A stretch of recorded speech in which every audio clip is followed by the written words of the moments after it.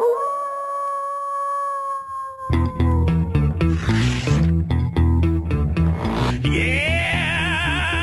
Hey! Hey, I was once a normal vampire, sleeping in my casket all day. Well, hello everyone. Welcome to a very spooky edition of The Late Fee. It's the spookiest time of year, Carol. It is. And we're going to talk about 6 spooky movies. Aren't y'all just so happy? Because 6 is the devil's number, that's why. This is our special Halloween present to you. That's right. So eat it up while you eat your candy. You sound a little like Elvira, Okay. Mistress of the Dark. That's weird. She looks a little like Elvira, too. I do not. A little bit. I wish I looked like Elvira. You do a little bit. Anyway, so we're going to talk about 3 movies each, some of our favorite horror movies. I hate how you say that. That is not the word. It's horror. What are you talking about? You know what you do. Horror. You sound like you're choking on some candy corn. Sound like I'm choking on something. Okay. Wow. That's a treat for That's what me. you sound like every time you say horror. Okay. Anyway, we're here to talk about 3 horror movies each. There you go. I guess I'll start. I don't know if I'd say these are like our favorites. They're some of our favorites. I don't know if I would say this is my definitive 1, 2, 3. I mean, it's hard to come up with a completely, absolute, total, my 100% favorite of anything. That's why I have multiple favorite colors and favorite foods. But Right. these are definitely near and dear to my heart. So my first one is the 1979 classic Aliens. Or Alien. I was going to say. Aliens is not a horror movie. Aliens is a sci-fi thriller or something. Okay. But the original Alien is very much a horror film. I'm Directed. going to hurt you. Like at one point, you're just going to hear pain sounds, and that's going to be me Ooh. to him. But that is spooky. That's in with the spooky time. Boo. Oh my God. You sound like such a dork. Can't you just picture him hiding behind like a door in your house? What? You walk in the kitchen to get a snack, and then you just hear "boo." Would you run in fear? You should. If I'm in your house, then something's gone horribly wrong with both my life and your security. Right. Sorry, go ahead. So, Alien, directed by Ridley Scott, is I think it could be called a horror classic. It's a haunted house film in space. Yeah, I mean, it's definitely a scary movie. It's just, I think that it falls into both like horror and sci-fi. I understand that there are sci-fi elements to it. For sure. But it's the first of all, the ship, the Nostromo, that's looks like it's the first time we see it, it looks crazy. It doesn't look like you can't say seaworthy, but it doesn't look like it's space worthy. Okay. It's not streamlined, it's not sleek like a lot of ships like the Starship Enterprise or something like that. It's a monstrosity, and it's designed to look like a haunted house. Weird. So if you look at it again, it looks like one of those like old Victorian haunted houses in spaceship form. Huh. And that's kind of that gives us the motif, but really it's a classic like monster type movie, like kind of a slash a cross between a slasher and a monster movie. Because we have an alien slowly stalking every member of the crew and killing them one by one, always one-on-one. But it's an amazing film, the way it heightens tension. You could say that some, maybe even the other films on the list, on my list anyway, that they took inspiration from this. Really? Because it's very slasher-like. So we get introduced to a bunch of characters. They're all, working people on this ship. The dialogue, the language, and everything in the movie too, the way they look and the way they interact with each other, it's very believable. They don't seem like they're these polished, best of the best kind of all all the right stuff astronauts. Right. They're working miners. They're just working class schlubs on this ship coming back from a job, basically. And that's how it plays out. Except for probably Sigourney Weaver and Tom Skerritt. They seem more professional because she's the science officer. And he's a doctor? He's the captain. Okay. But Dallas, the captain of the ship. And Tom Skerritt was a big star at the time. Sigourney Weaver wasn't. And so people really thought that Tom Skerritt's got to be the hero. He's the protagonist. He's the one that's going to live till the end. And then he doesn't. He dies. And this woman that you don't know anything about, the final girl, another slasher trope, right, is the last one left alive. Huh. So, like Friday the 13th and Nightmare on Elm Street, even though they're different kinds of movies, obviously, they take a lot of direction from this movie. They get a lot of their tropes from this movie. And obviously Halloween before it.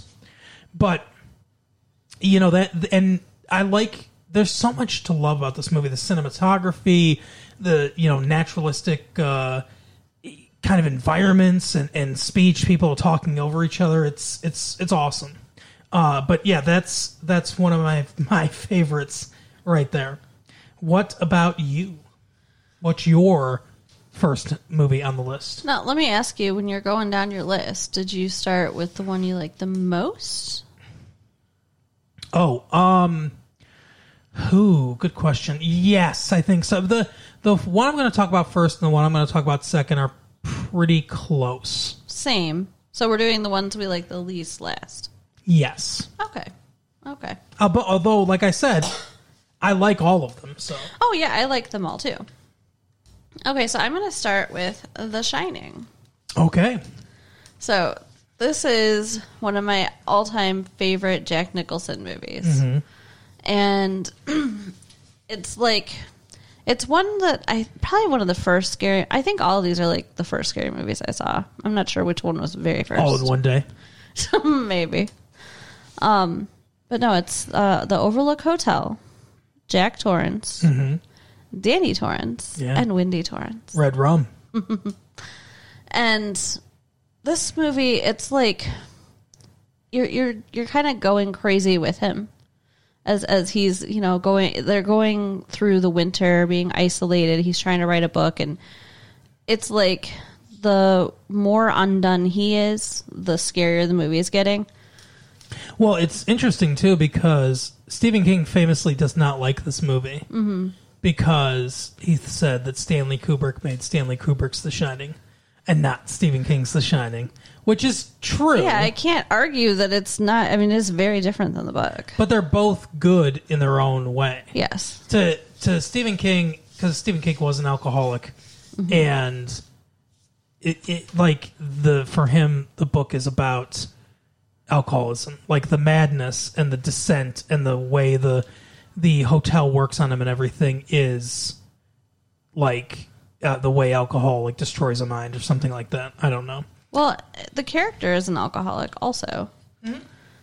I mean, he ends up relapsing on spiritual liquor. I don't even know. It's so is weird. It real? That's an interesting question because it's a ghost bartender that gives. Can ghost bartenders, are they licensed to give real alcohol, or is it just ghost alcohol? Right. I've always kind of wondered about that. Like, he really seems drunk, mm-hmm.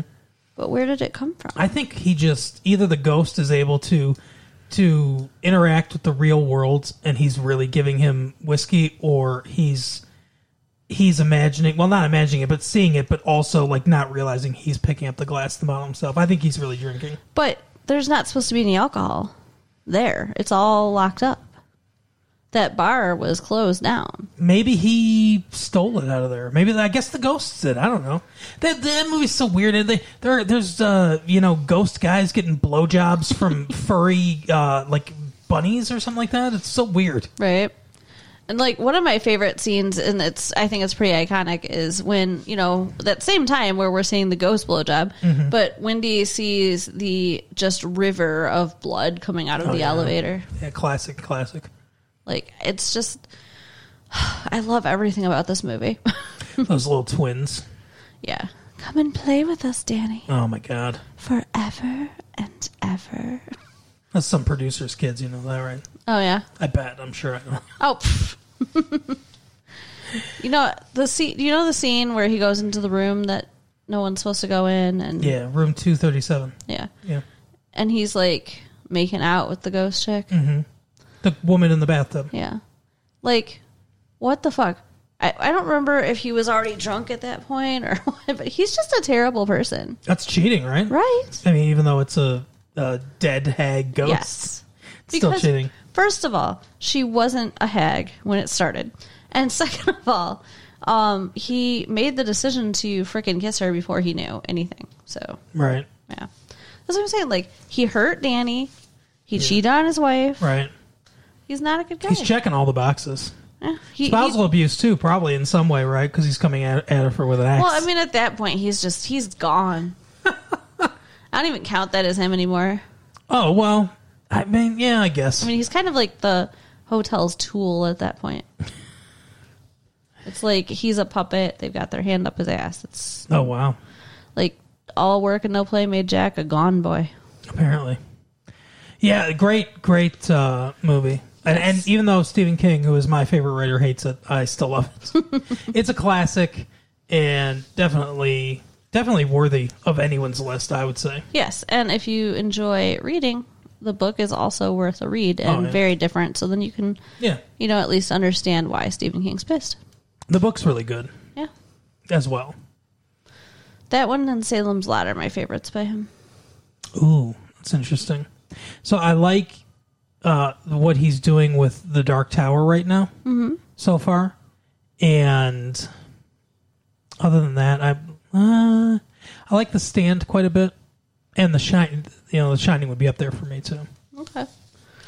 So my next movie on the list also is, you could argue, is not 100% a horror movie, or not, I don't know. Like, it's another monster type movie. Okay. It's 1975's Jaws. Yeah, it's both a horror and a thriller. But, it is. The shark's a monster. I agree. Yeah, it's in the realm, I guess, of like the Wolfman and stuff like that, and a Dracula. Sure. Because it's a monster. No, I haven't seen Jaws in a while. Okay.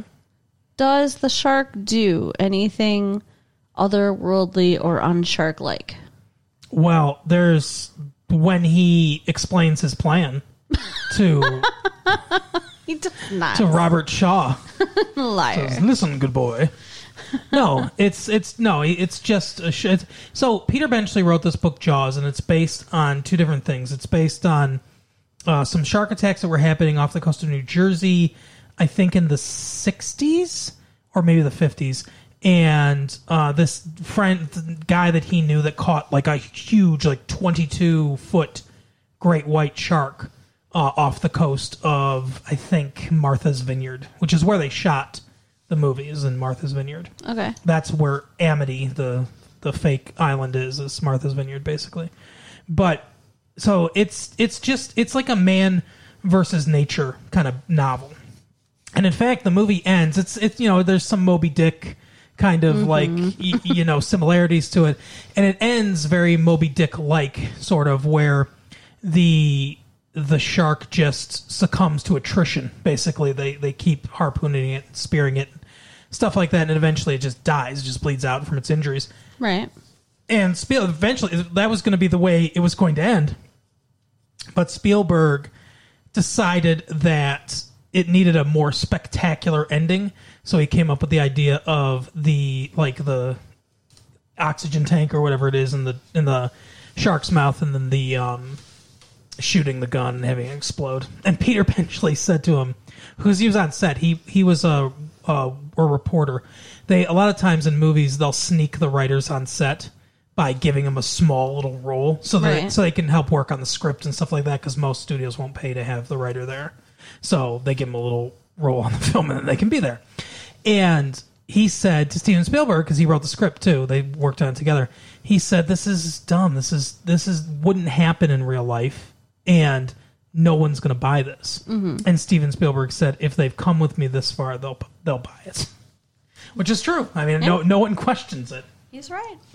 But famously, the shark did not operate well. They had a pneumatic controlled shark that moved with air and different mechanisms and stuff like that, and it didn't work super well. And because of that, they couldn't use it much in the movie. The shark's on screen very, very little in the movie, so they had to come up with other ways to show the shark was there, but you don't see the shark. They came up with the barrel idea. They're throwing barrels over, and so that's the shark's there, but you don't see anything because it's the shark's underwater. It's kind of scarier almost. It is. It makes it a more, because you don't see it that much, it makes it a more frightening, kind of experience the few times that you do see it. Mm-hmm. I do think that the less is more works a lot in horror movies. Yes. But yeah, it's a great movie, a fantastic cast. I mentioned Robert Shaw, Roy Scheider, Richard Dreyfuss. Those are the main three: Hooper and Quint and Brody, and they're fantastic in the movie. Obviously Spielberg got the job because he directed a movie called Duel. Okay. Which was about a truck driver trying to kill some dude or something, trying to kill John Voight. And he, they offered the movie based on that, the producers, because they were like, oh, it's a good thriller, maybe he'd be good for this. And Steven Spielberg decided to take it because he said, well, Duel has 4 letters and Jaws has 4 letters. So Duel was a good experience. Maybe this will be a good experience too. Wow. Yeah. Wow. And that basically imagine living life like that. And that basically launched his career, because he did the Sugarland Express, he did Duel, and then he did Jaws, and Jaws was the first blockbuster movie. It was the first movie to ever make over $100 million, and it was the highest grossing movie of all time until Star Wars 2 years later. Till his buddy George Lucas made Star Wars, and then it was all over. But yeah, great movie, great tension. There's not much I can say about the movie that hasn't already been said. Some classic lines, where Richard Dreyfuss says, I can see you're going to ignore this particular problem until it swims up and bites you in the ass. And then, it's a great movie. One of the things I think is interesting is there was a subplot in the book where Hooper has an affair with Brody's wife. Okay. That they cut out. And then the mayor was supposed to be wanting to not close things down because he was under pressure from the mafia. He owed money to the mafia or something like that, or they had some sort of financial interest. That was in the book, and they cut that out. I'm kind of glad they cut that out. Me too. That's too, and I'm glad they cut the affair part out too. That's too seedy, I think. The movie's so much better without it. Yeah. And then they introduced Quint because he was watching Moby Dick, and they showed him in the theater watching Moby Dick. Obviously, an allusion to the book and a lot of themes that occur in this movie. But Gregory Peck, yes, who starred in the movie, owned the rights to the film version of Moby Dick. And he said to the producers, no, I don't want the movie. I don't want my movie in this movie. He wouldn't give them permission to use it. Huh. So they'd already filmed the scene, so they had to cut the scene out of the movie. Wow. Yeah. But I think, it's one of those situations where it's kind of like lightning in a bottle, right? If everything had gone right, the movie probably wouldn't have been as good. Like, the movie was a success because of the things they did to fix all the things that went wrong. Okay. I got that. But yeah, that's my second one. What's your second one? So funny to me that your first two are like on the edge, on the cusp of horror. Mm-hmm. I don't know what that says about you. That I'm not a big fan of horror. I guess. Because I can't say it. Yeah, that too. So no, I do like horror movies, but when we were talking about this, I was like, would you consider these horror movies? And you said yes. yeah, I mean, I do, but I'm just thinking they're much like my next is Nightmare on Elm Street. Right. Classic Right. horror movie. I'm more into, I guess, the classic horror movies. I could have brought up Halloween, right? but I'm not to spoil anything, but I'm not bringing up Halloween. But I do love Halloween. Yeah, me too. A low-budget classic. I believe the most profitable movie of all time, I think. Really? Yeah, because it was such a low budget and it made so much money. Like, I think it made something like, I don't know, like 80 or 90 million dollars in 1978, and I think they made it for like 12 grand. Wow. I don't know. Don't quote me on that. I don't know exactly but I do believe that it's one of, if not the most profitable movies ever from budget to what they made. Okay. Well, Nightmare on Elm Street has one of the classic horror villains, Freddy Krueger. Yeah, Frederick Krueger, I believe his name is. He haunted my nightmares when I was a kid. They have a scene in this movie where she's running from him and like running. Who's she? Nancy. Okay. Nancy. Okay, I'm sorry. I guess I'll back it up. Heather Langenkamp. Yeah.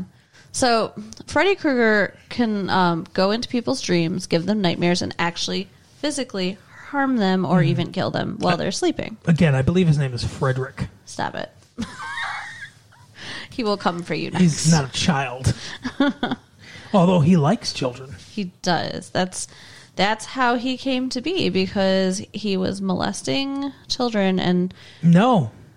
No? That's not correct. Okay. You're thinking of a fact that you know about the movie that's not actually in the movie. Okay. Because originally he was supposed to be a child molester and murderer. Right. But then Wes Craven, they looked at the stuff and everything and they were like, yeah, this is too much. Like, child molester is too much. So there's no real hints of the child molester subplot that they were going to put in the movie anymore. Okay. He's just like a straight child killer. Okay, so he likes to kill children. Right. But you're right. It just wasn't in the movie. But you're right about that. I mean, also not in this movie, I believe, probably in one of the sequels, is that he's the product of his nun mother being raped. Really? Yeah. Oh, I don't remember that. I don't know that I've seen all of these movies. See, I'm pretty sure I've seen all of them, but I don't have a great memory. So it's like, unless I saw something super recently, it's fuzzy. So, anyways, Nancy is the main character of this movie. She is already having nightmares, already not sleeping well kind of when it starts. Yeah. She has a bunch of friends over because her parents are out of town, and she doesn't want to sleep alone. No? I don't think so. I don't think that happens. I think you're just making up the movie. Not. I'm pretty sure that does not happen in the movie. The first thing that happens is that Rod and his girlfriend, the blonde woman, the first victim, whose name I can't remember. That dies. couple, they're at her house. Right, that's what I'm saying. Because she was having them stay over. No, they're not at Nancy's house, are they? Yeah. I thought they were... Oh, maybe they're at the other girl's house. I thought they were at her house because they're doing it. Okay, fine. So it's not Nancy's house. It's her other friend's house. Yeah, they're having sex. But they were all spending the night together. This two couples. You know what happens when you have sex in a horror movie? You die. That's right. And that definitely follows in this movie. Mm-hmm. It follows. That's right. So, and if you have see sex, you die. It follows. Right. You see, like, Nancy's friend, I can't remember her name, the blonde, though, getting just, like, dragged around the room and sliced open. But It's a nice effect. Yeah, what's doing it. It's kind of cool. Right. And there's It doesn't make a lot of sense if you stop and think about it logically, though. He's attacking people in their dreams, but it's happening in the real world. Like, I don't really get it. It doesn't make a lot of sense if you think about it logically. I think it makes sense a little bit. Like he's kind of like in the spiritual plane, okay? And he's able to manipulate the world like a ghost. Okay. So that I get. What I don't get is how she defeats him later. That I don't get. Yeah, well, there's lots about the ending we'll talk about. Because, well, we're not going to go through the whole movie, so No. we can talk about the ending right now. Oh, go ahead. She is in the hospital and manages to, because they sedate her, she manages to pull his hat out with her, Right. out of her dream. Yep. So she's like, oh, I can pull things out and I can affect him in the real world. You know what makes no sense either? Huh. Is, like, her mom is all like, she says Freddy Krueger's name because she hears it or whatever. He says it or somebody says Right. it in the dream. And she's like, oh, honey, let me put your mind at ease. Freddy Krueger can't get you. We burned him alive. Yeah, Mommy killed him. And she's like, now go to bed. You know, Mommy just burned him to death. It's fine. And then she pulls his hat out of her, like, it materializes from nowhere Right. out of her dream. And her mom's there. It's on video because she's in, like, a sleep study clinic when Right. it happens, right? And nobody's like, oh, well, this proves it because where the fuck did that hat come from? They're just like, oh, it doesn't matter. Yeah. It's just like, where'd that come from? Weird. And, okay, so she gets out of there. She gets home. She's got a whole plan of how she's going to take him down because Yep. she's going to pull him out of her dream. She frickin' takes a bunch of sleeping pills, Because she wants to go to sleep, yeah. which sounds really fucking dangerous. And in 10 minutes, she home alones her entire Yeah. house. Yeah. It's insane. It's like Mousetrap the game all over. Like how? And like she calls her dad and like tells him John Saxon. and in the amount of time he's like across the street. Right. That amount of time. Come over in 10 minutes. Yeah, she manages to do all this bullshit. So yeah. The whole thing is not realistic, but I still love it. Because Freddy is truly terrifying. Because what is more terrifying than knowing that if you fall asleep, you're going to get killed? Because you have to sleep. Right. And of course, Johnson Depp's in it, too. And he's, you know, dreamy. Yeah, he's okay. And early, kind of like Nightmare on Elm Street with Kevin, or not, I mean, Friday the 13th with Kevin Bacon. It's a, like, you know, early depiction of someone that later becomes a star. But yeah, great. The ending, though, like you said, how she defeats him with the whole, like, I don't believe in you or whatever. Yeah, it's stupid. And then, I mean, the very end is even worse because it's like then they try to act like the whole movie was just a bad dream. No, that was the original idea. The original idea was the movie is called A Nightmare on Elm Street, meaning this entire movie is just a nightmare.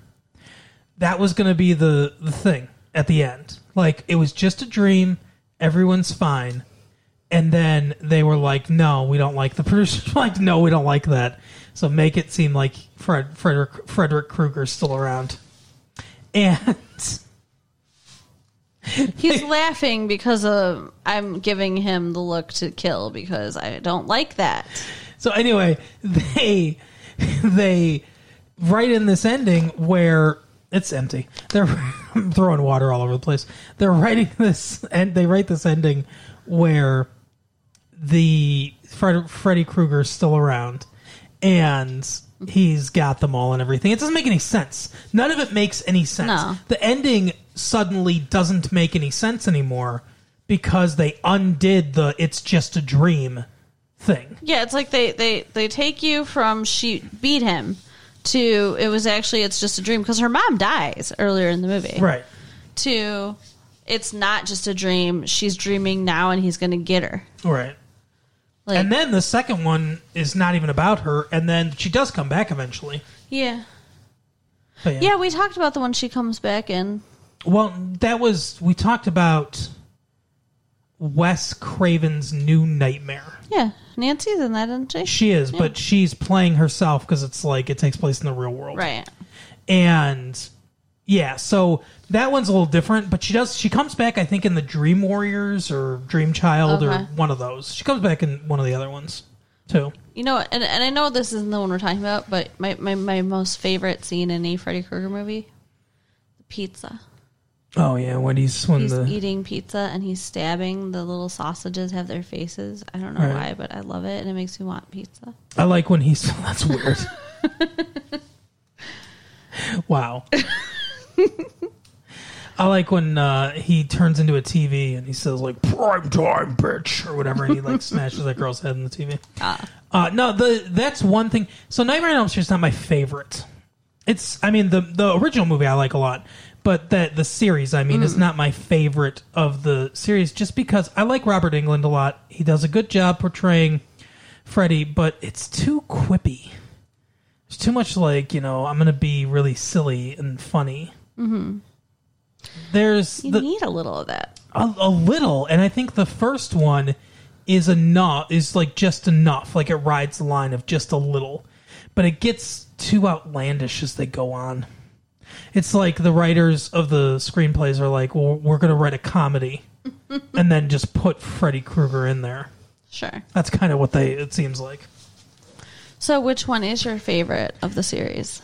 Well, that leads us into the last movie that I'm going to talk about, which is Friday the 13th, Part 6, Jason Lives. Which you haven't seen many of the Friday the 13th movies. No, and what I've seen have been like bits and pieces when they're on TV and stuff. Mm-hmm. And we watched this one. Yeah, he made me watch it. We rented this one from our local Blockbuster and watched it. It's, to me, if you want like the best of the slasher ones, then you would watch Part 4. Okay. Which is the final chapter where they supposedly kill Jason. And then Part 5 is the Friday the 13th, the porno. It's got the most nudity of any of the Friday the 13th movies, and it was directed by a former pornographic director. Well, that explains it. You need to feel at home. And it's very like they're lingering shots on nudity and stuff. It feels very cheap and tawdry. But Part 4 is excellent. Part 4, we get introduced to Tommy Jarvis. I hate Tommy Jarvis. Why? Because of this movie. Okay. 6. Yes. Well, Tommy Jarvis appears first as Corey Feldman, and everyone loves him because he's a little kid. And I think he's based on Tom Savini. Tom Savini did the effects, all the kills and stuff like that. He did all the special effects for the first movie. And then he didn't come back for the second or the third movie because in the first movie, the killer is Jason's mom. And then after that, it's Jason himself. And Tom Savini was like, this doesn't make any sense. I'm not coming back for this bullshit. But he came back for Part 4 because everyone told him, they're like, it's the last one. We're going to kill off Jason. And he wanted to kill off, like he was like, okay, well, I was here for the beginning of this franchise. I want to be here for the end. So he came back for this. And Tom Savini's brilliant special effects guy, does great, like practical special effects with different, all the different kills, very inventive and everything. The arrow through the neck of Kevin Bacon in the first one is still like, it's so creepy and iconic. But so he came back for this one. I think they based Tommy Jarvis off of him because he's like, he makes like monster heads and stuff like that. He's like really interested in that. And then they abandoned that. In Part 5, he's like traumatized from his experience with Jason and is in like a mental asylum or not, like a halfway house. And somebody starts killing there. It turns out it's a copycat. It's not really Jason. And everyone hated that. So in 1986, they said, okay, we're going to give everyone what they wanted. We're going to give everyone what they say they wanted, and we're going to make sure that everyone knows it because we're calling it Jason Lives. And this movie is the first movie where Jason is very explicitly a supernatural entity. Right. Because as you mentioned, Tommy Jarvis comes along, says, I want to make sure Jason's dead because I keep having visions of him, which was something they carried over from Part 5. And he's like, so what I'm going to do is I'm going to dig up his body, from the grave, and I'm going to cremate it. I'm going to burn it. But first, he gets all like freaked out. He grabs this iron railing from this gothic cemetery and stabs Jason with it. Then there's a bolt of lightning. Very Frankenstein. Yeah. And he gets reanimated. And Tom McLaughlin, the director of this movie, was a big fan of the old Universal movie monsters and stuff like that. So that's, it's obvious. It's obvious in here. And at the beginning, there's a lot of like rolling fog through the cemetery and stuff like that. It's very atmospheric. There's a lot of really nice touches. And this movie's more of like an action movie. It has like action movie elements to it. It has some comedy elements to it. It's more tongue-in-cheek about itself. It's more self-aware. There's a lot of that in it, and it elevates it, I think, more than a Friday the 13th movie. See, those are some of the things, anyway, that make me not like it very much. Okay, so you tell me why you don't like it. Well, it makes fun of itself, and it's so self-aware that it makes it stupid. But what are you going to do at this point? And that's the thing is we're kind of looking at it through a different lens, because we're looking at it through a lens of we're, almost 10 years on from when this movie was made. And, the horror genre and movies are different now than they were back then. But I mean, throughout the 80s, there was a Friday the 13th movie every year of the 1980s, except for 1983 and 1987. Wow. So, they made one of these every single year, and they started seeming formulaic, right? Right. So they wanted to switch things up. So I think it was a welcome switch for a lot of people at the time. Okay. But yeah, I mean, what are the other things? What are the gags that you don't like? Well, I don't like the amount of gore. And like you even said when we were watching it, it's like they just add characters in to kill them. That is part of the problem. Part of the problem with Part 5 and Part 6 to a degree is that there's so many characters. Like you said, that's what I said. There's so many. They just introduce somebody, and it's like, okay, well, they're the next people to be dead now. Mm-hmm. That's a problem with all these slasher movies, though. But they don't develop characters. And I don't like gore. I'm not into the whole slasher thing. Mm-hmm. Like that's why I like Freddy, because Freddy's that's a slasher movie. No, it's more fear based. I mean, it's not just like, oh, some guy with like a weapon is coming to kill me. It's like this guy is in my dreams. It's a guy with a claw glove. But he's in their dreams. I mean, that's more frightening. Sure. In my opinion. Okay. It's still a slasher movie. It follows all the tropes. They're slasher, like the Nightmare on Elm Streets are definitely slasher movies. Sure. And that's what the Halloween movies have become. It didn't really start out that way. The first one's not really a slasher movie. But anyway. So yeah, and like you don't like when he throws the guy against a tree and there's a smiley face there? His blood. No, that was freaking stupid. Thank you for reminding me. And then Jason lifts up his hand and he sees the guy's arm still there. That's the first time that Jason realizes, like, what is going on? Like, I'm more powerful than before. Yeah, the whole thing is just stupid. See, I think Jason works in a way that others don't sometimes, because he works as, like, he's not a character. He's just, like, a force of evil. He's just like a force of nature. It's basically like death stalking you. Okay. Death stalking you is, again, a supernatural being. Yeah, but so's he. Now in this movie, yeah.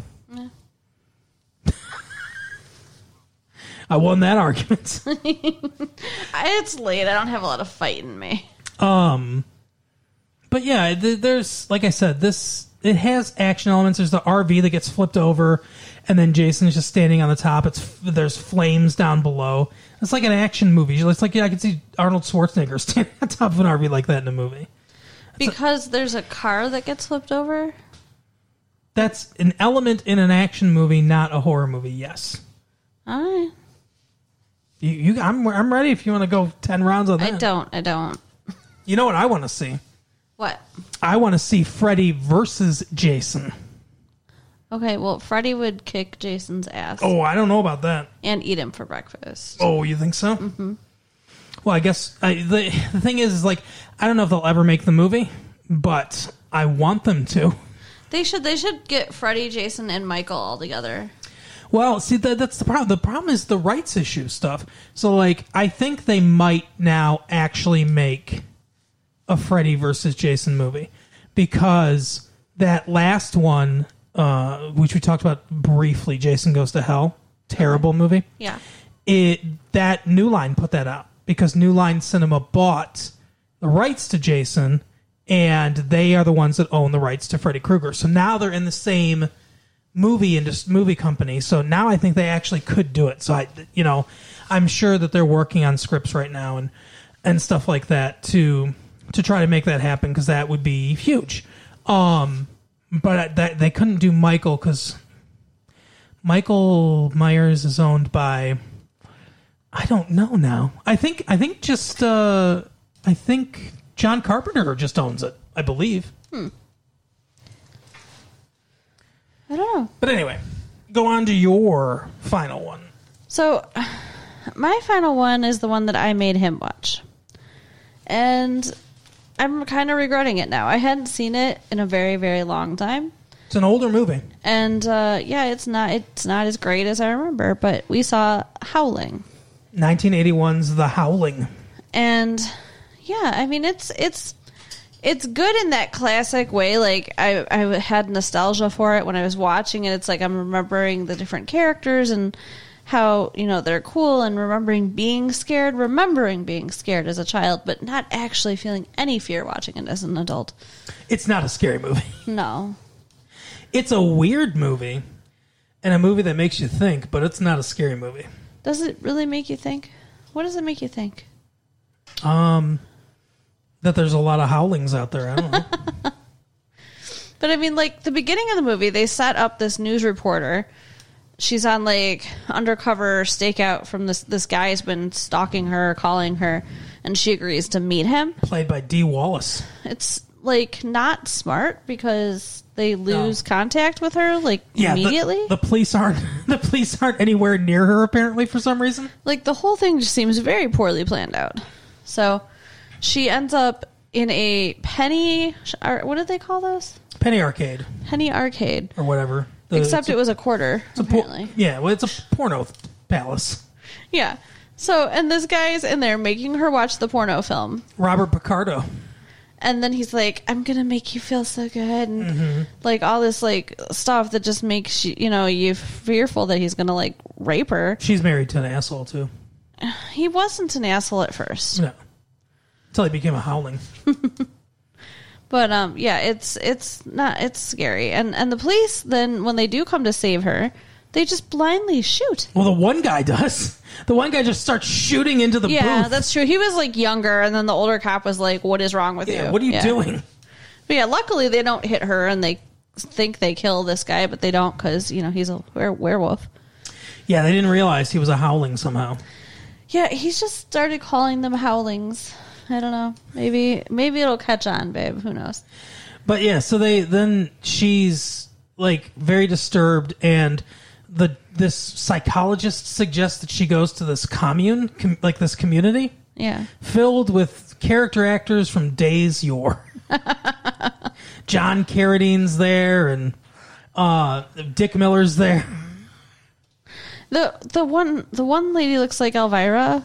She does kind of a little bit, yeah. And she's dressed in leather, and her brother's dressed in animal skins, and yeah, it's very weird. Technically, they're both dressed in animal skins. I honestly thought that in the very beginning, when the main character was in that little arcade thing, that he had scratched or bit her. Oh, yeah. But I guess not until the end. No. Huh.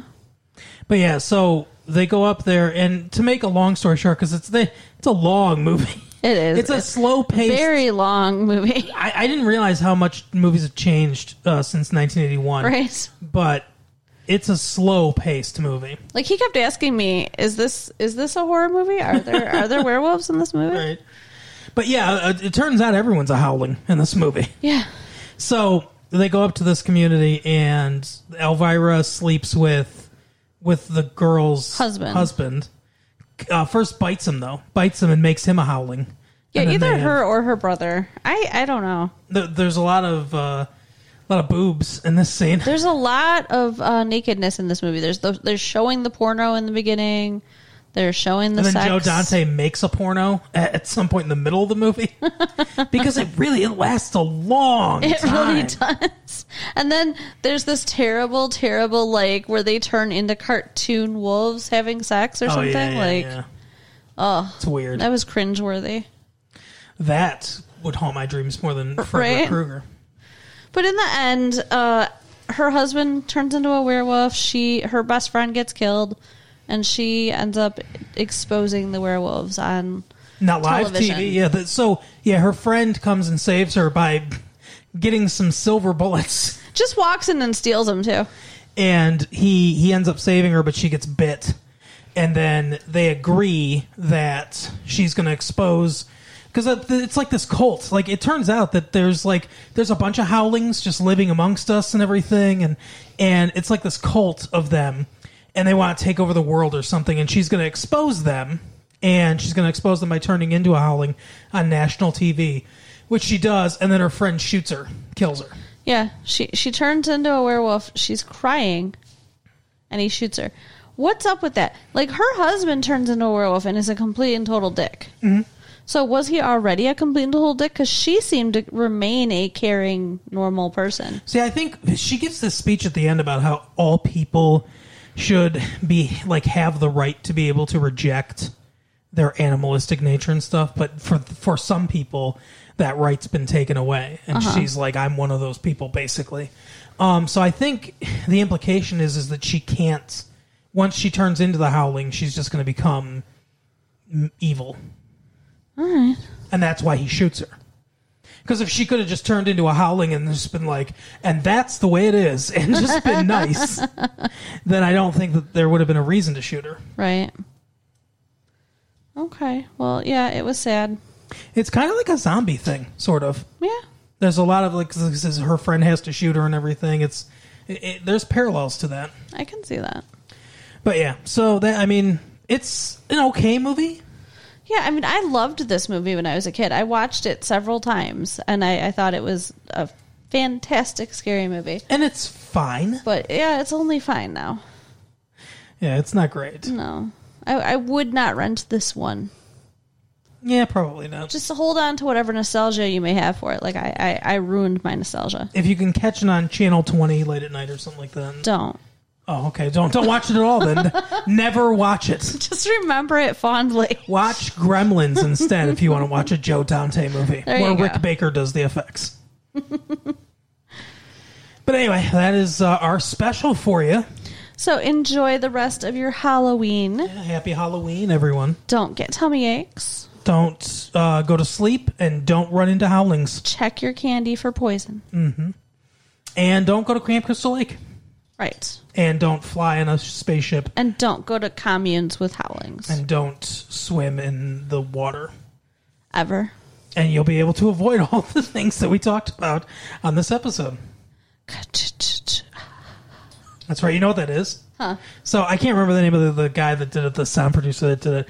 But it might actually, I think it's just Henry Manfredi who does all. He did the score for every Nightmare on Elm Street, Friday the 13th film.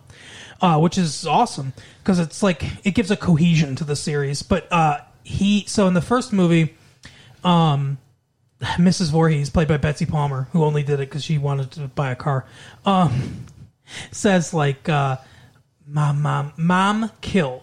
Like that's what, like she's like Jason's like whispering to her, "Mom, kill." So that's what that is. That's him saying, "Mom, kill." Really? And it's put through a repeat at the repeater. It's a thing in music. So just that's what that is. That's so much creepier now. That's pretty cool. But anyway, that is the episode, the special. Tune in, next Monday, next Tuesday for 90210, next Tuesday for just come back. Happy Halloween. We'll see you next time. Bye.